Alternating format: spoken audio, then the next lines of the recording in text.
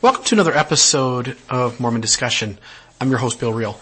Glad you're with me today. Today's going to be a really awesome episode. This is one that I've been thinking about for a long time and bouncing ideas off of others and just kind of working on putting this together in a way that it kind of flows nicely together. Today I want to talk about section 132 in the Doctrine and Covenants. This is a section that over the last few months has gotten lots of discussion going. Kirk Van Allen began by writing a post where he, as a faithful, believing, church-going Latter-day Saint, posed the idea that section 132, there's no way that came from God.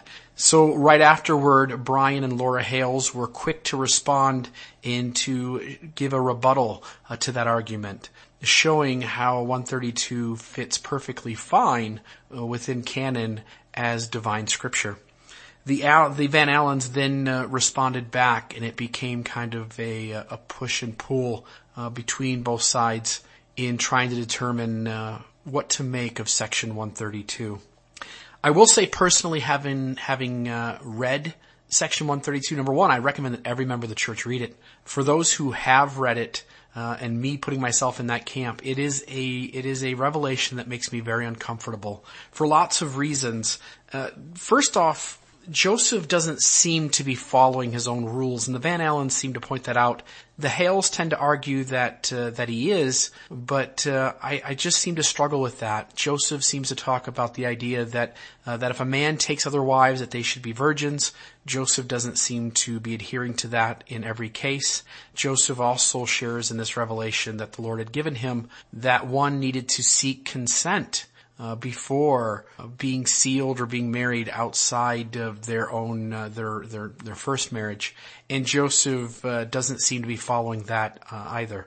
And so both the apologists and the critics have kind of given us this black and white way of handling this issue. We've got two options.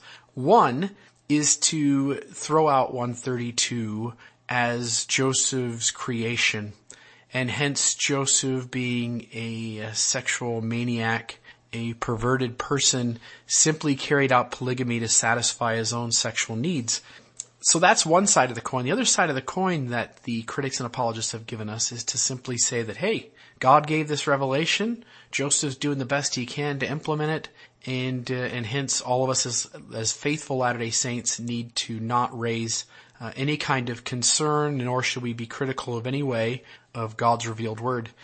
As usual on Mormon Discussion, we'd like to delve into another way of seeing that. I just want to throw out this idea that we have this angel. Joseph seems to be claiming, and there is some skepticism on this idea. I will link an article to this episode that talks about the hesitation that some members in the church had for placing credibility on the story of the angel with the drawn sword.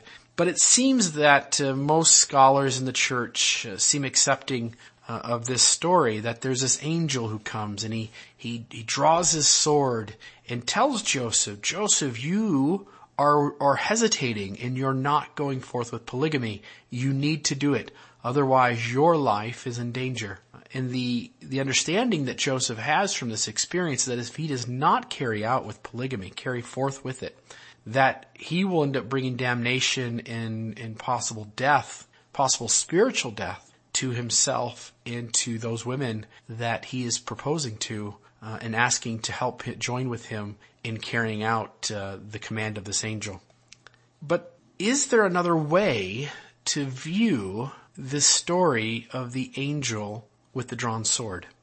So let's break this down into different points, and let's see if we can maybe begin to kind of wrap our head around an alternative view in which to see this revelation, section 132, while not having to completely throw Joseph out the door as a prophet, but also not having to accept 132 absolutely without any ifs, and, or buts.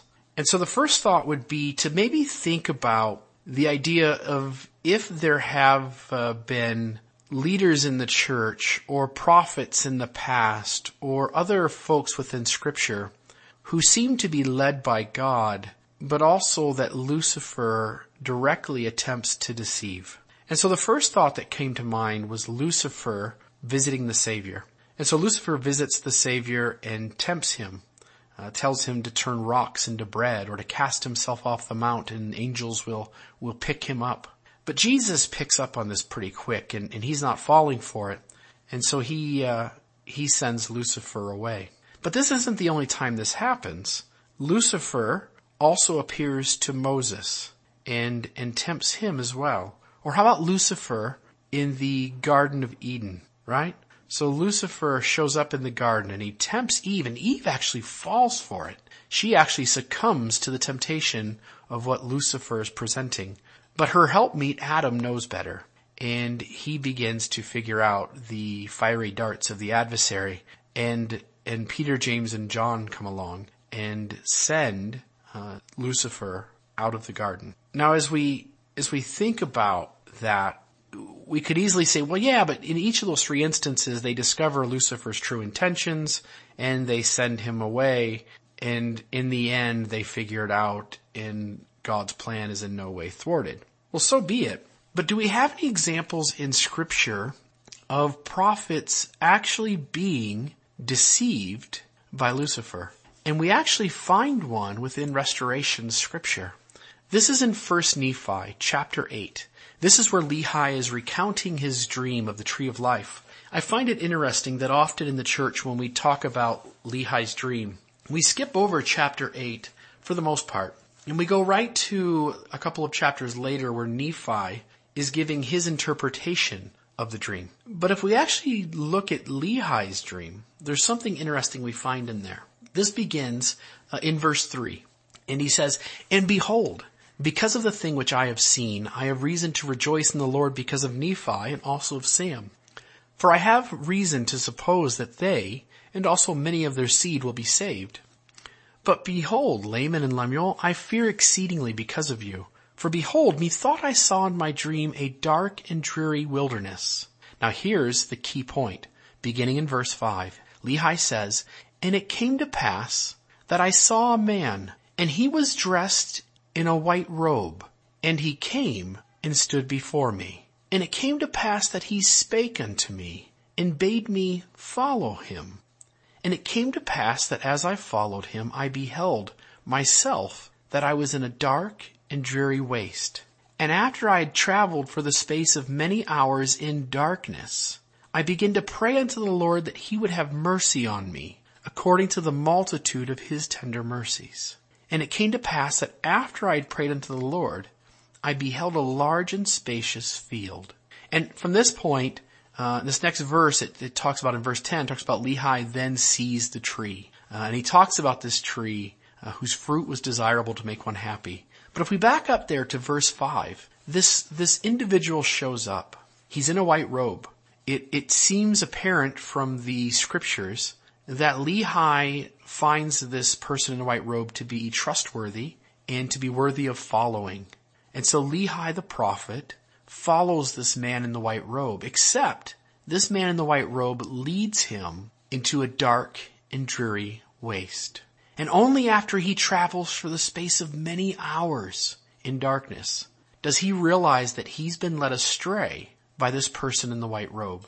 And at that point he begins to pray. And then because of the Lord's tender mercies, he's led into a large and spacious field where he beholds the tree. So here we have in Scripture an example of someone who poses as an angel of light, only to turn out to be a spirit of Lucifer, who convinces Lehi to go off the path into a dark and dreary waste.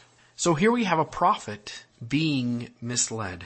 Now, the thing with 132, if we can show that the angel that shows up with a drawn sword, if we can show at least plausibility within Mormonism that this angel was possibly a deceiving spirit and that Joseph was fooled, then all of a sudden I think one has room to hold on to Joseph as a prophet while still having doubts, honest doubts, about section 132.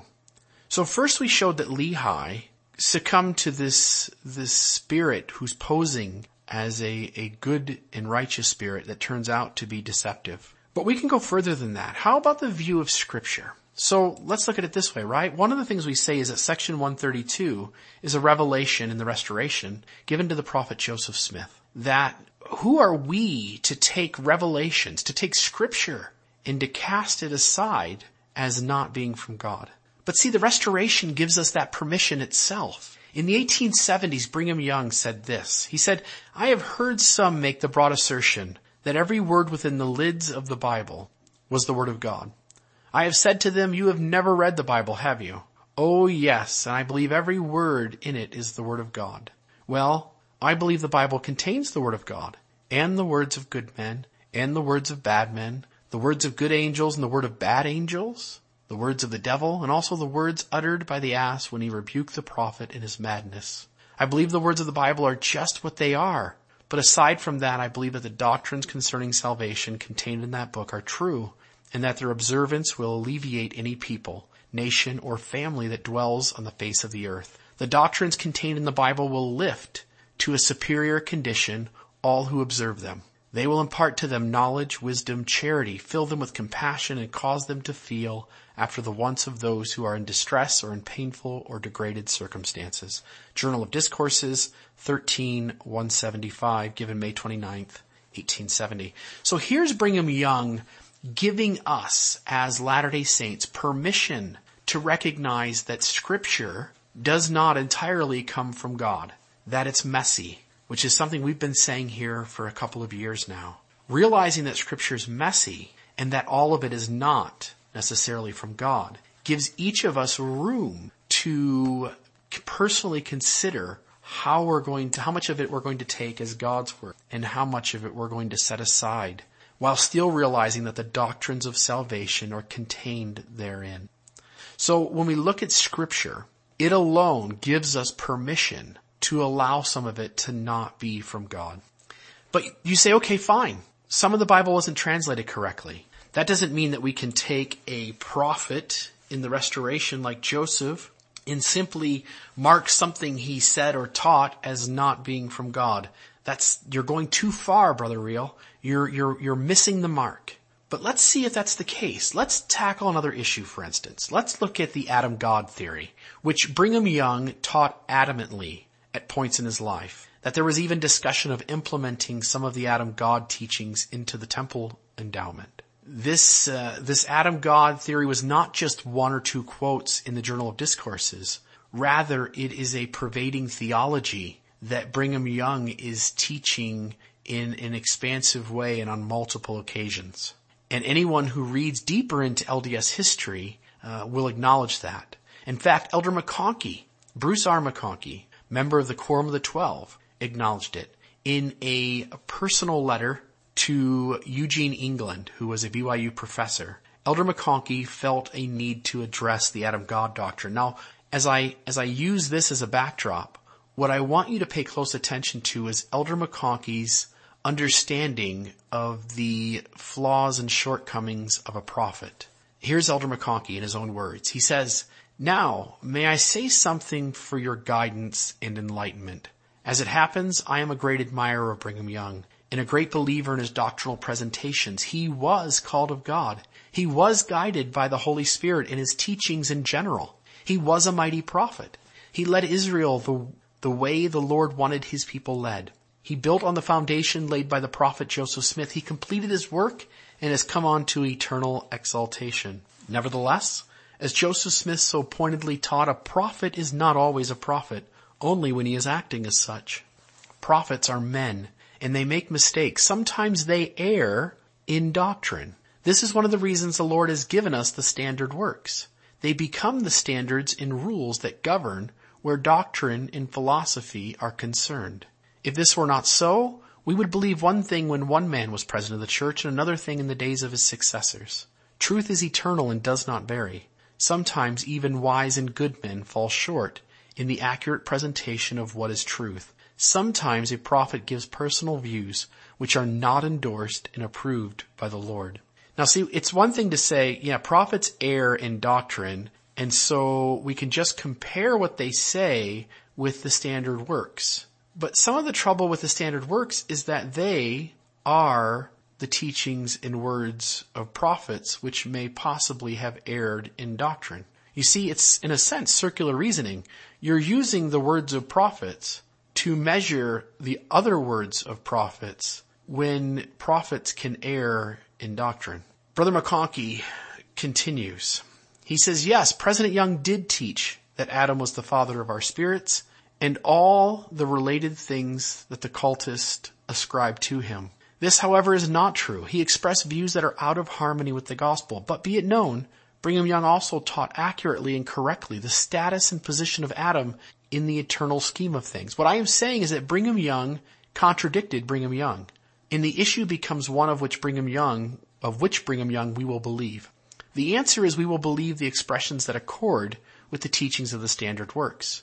Brigham Young contradicted Brigham Young. I find that statement interesting because when it comes to section 132 in polygamy, at times Joseph Smith contradicted Joseph Smith. Elder McConkie continues.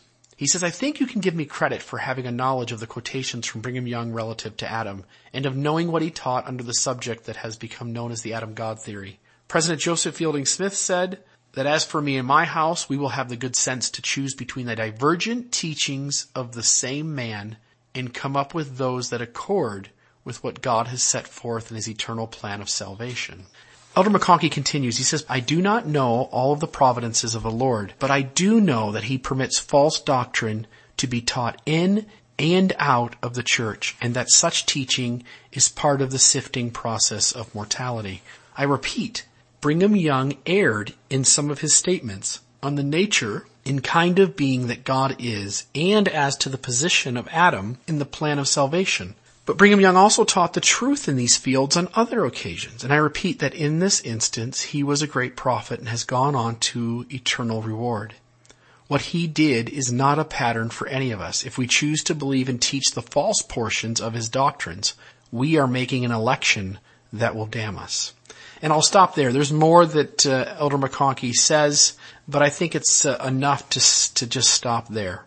There's this idea that Brigham Young contradicts himself, and that Brigham Young is, while teaching truth on an issue, is also teaching error, and that Elder McConkie and his father-in-law, Joseph Fielding Smith, both were comfortable realizing that that the Lord permits false doctrine to be taught in and out of the church, and that such teaching is part of the sifting process of mortality.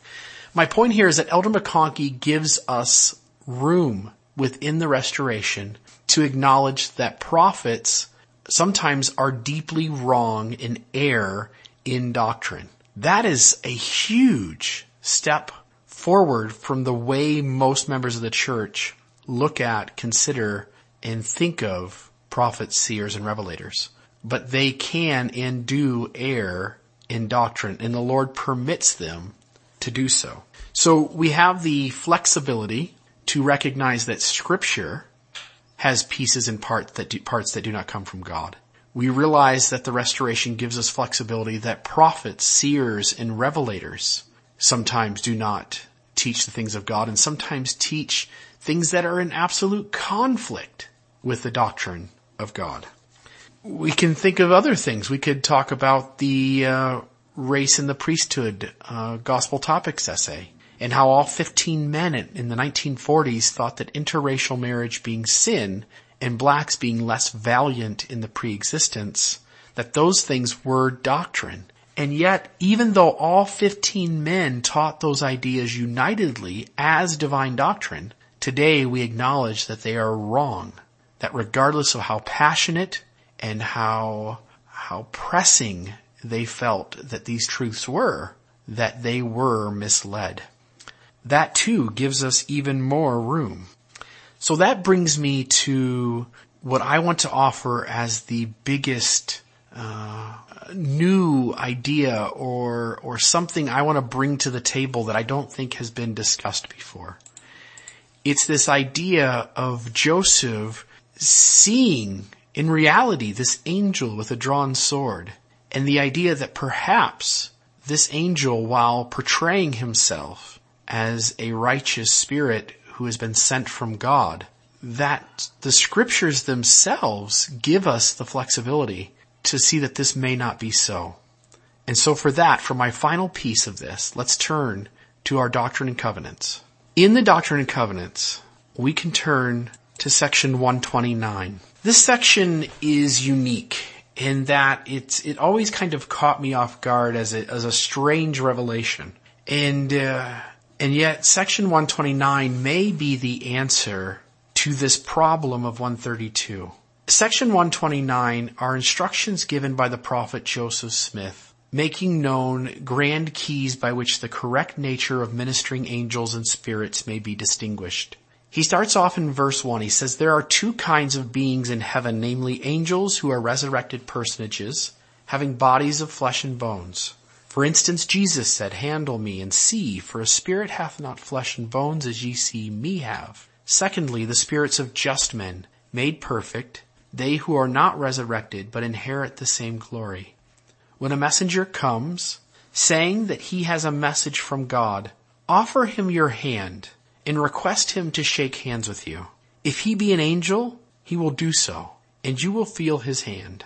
If he be the spirit of a just man made perfect, he will come in his glory, for that is the only way he can appear. Ask him to shake hands with you, but he will not move, because it is contrary to the order of heaven for a just man to deceive, but he will still deliver his message. If it be the devil as an angel of light, when you ask him to shake hands, he will offer you his hand, and you will not feel anything. You may therefore detect him. These are three grand keys whereby you may know whether any administration is from God. This is the guidelines that Joseph Smith gives us in recognizing good angels from dark angels. They will not be dark in appearance. They will be deceptive. They will wear white robes, as the deceptive spirit who led Lehi astray did. They will come as angels of God, as Lucifer did in the garden. But the key to discovering which angels come from God and which do not is to ask them to shake your hand. So my proposition today with this episode, my conclusion, my words of thought and ideas to you would be a simple question. When the angel came with the drawn sword, did Joseph ask to shake his hand? The answer is we have no record of him doing so. We have no testimony of any effect that he used what he gave as the three grand keys whereby you may know whether any administration is from God. He did not apply this to the angel with the drawn sword.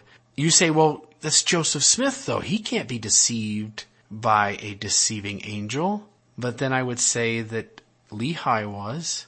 Is Joseph more discerning of good and bad spirits than Lehi? Especially if Joseph doesn't use this idea of shaking the hand with the angel. So I end by saying that one, Restoration's view of Scripture gives you room to see that not all Scripture is divine communication from God. Two, the Restoration gives you room within the view of prophets, that not everything they teach will be from God. And three, Joseph Smith himself in the Doctrine and Covenants gives you room to determine that section 132 may have possibly not come from God. That it's possible that Joseph erred in doctrine.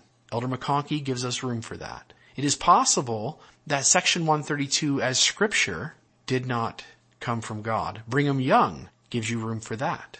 And it is possible that the angel with the drawn sword did not come from God. Joseph Smith himself gives you that. I'd like to finish with my own personal views of section 132. I'm uncomfortable with it. Having read it several times, it just it doesn't sit well. It doesn't fit well. In spite of apologetics, and I respect Brian and Lauren Hales a whole bunch, but in spite of that, I see Joseph Smith not quite abiding to the very rules that he sets in section 132. The Lord seems to give permission to marry virgins, and yet Joseph doesn't marry virgins. He marries women who are already married to other men. It says that the first wife needs to give consent, and yet Joseph, in some instances, doesn't even ask her, especially even with the first wife of Fanny Elger.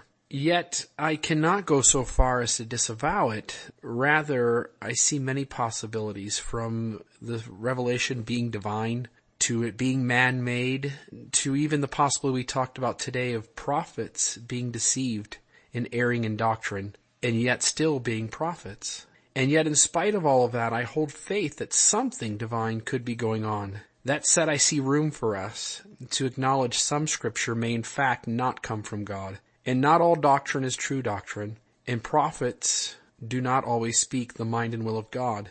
And each of these have precedent in Mormon theology and in our view of scripture.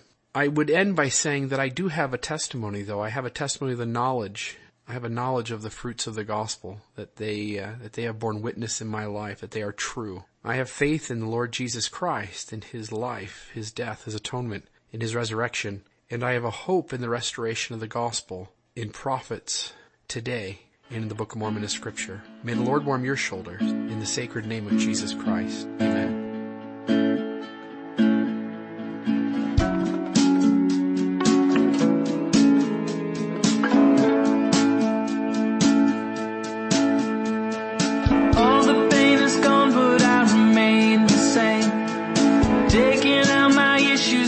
Healed the flame, and all my love is gone.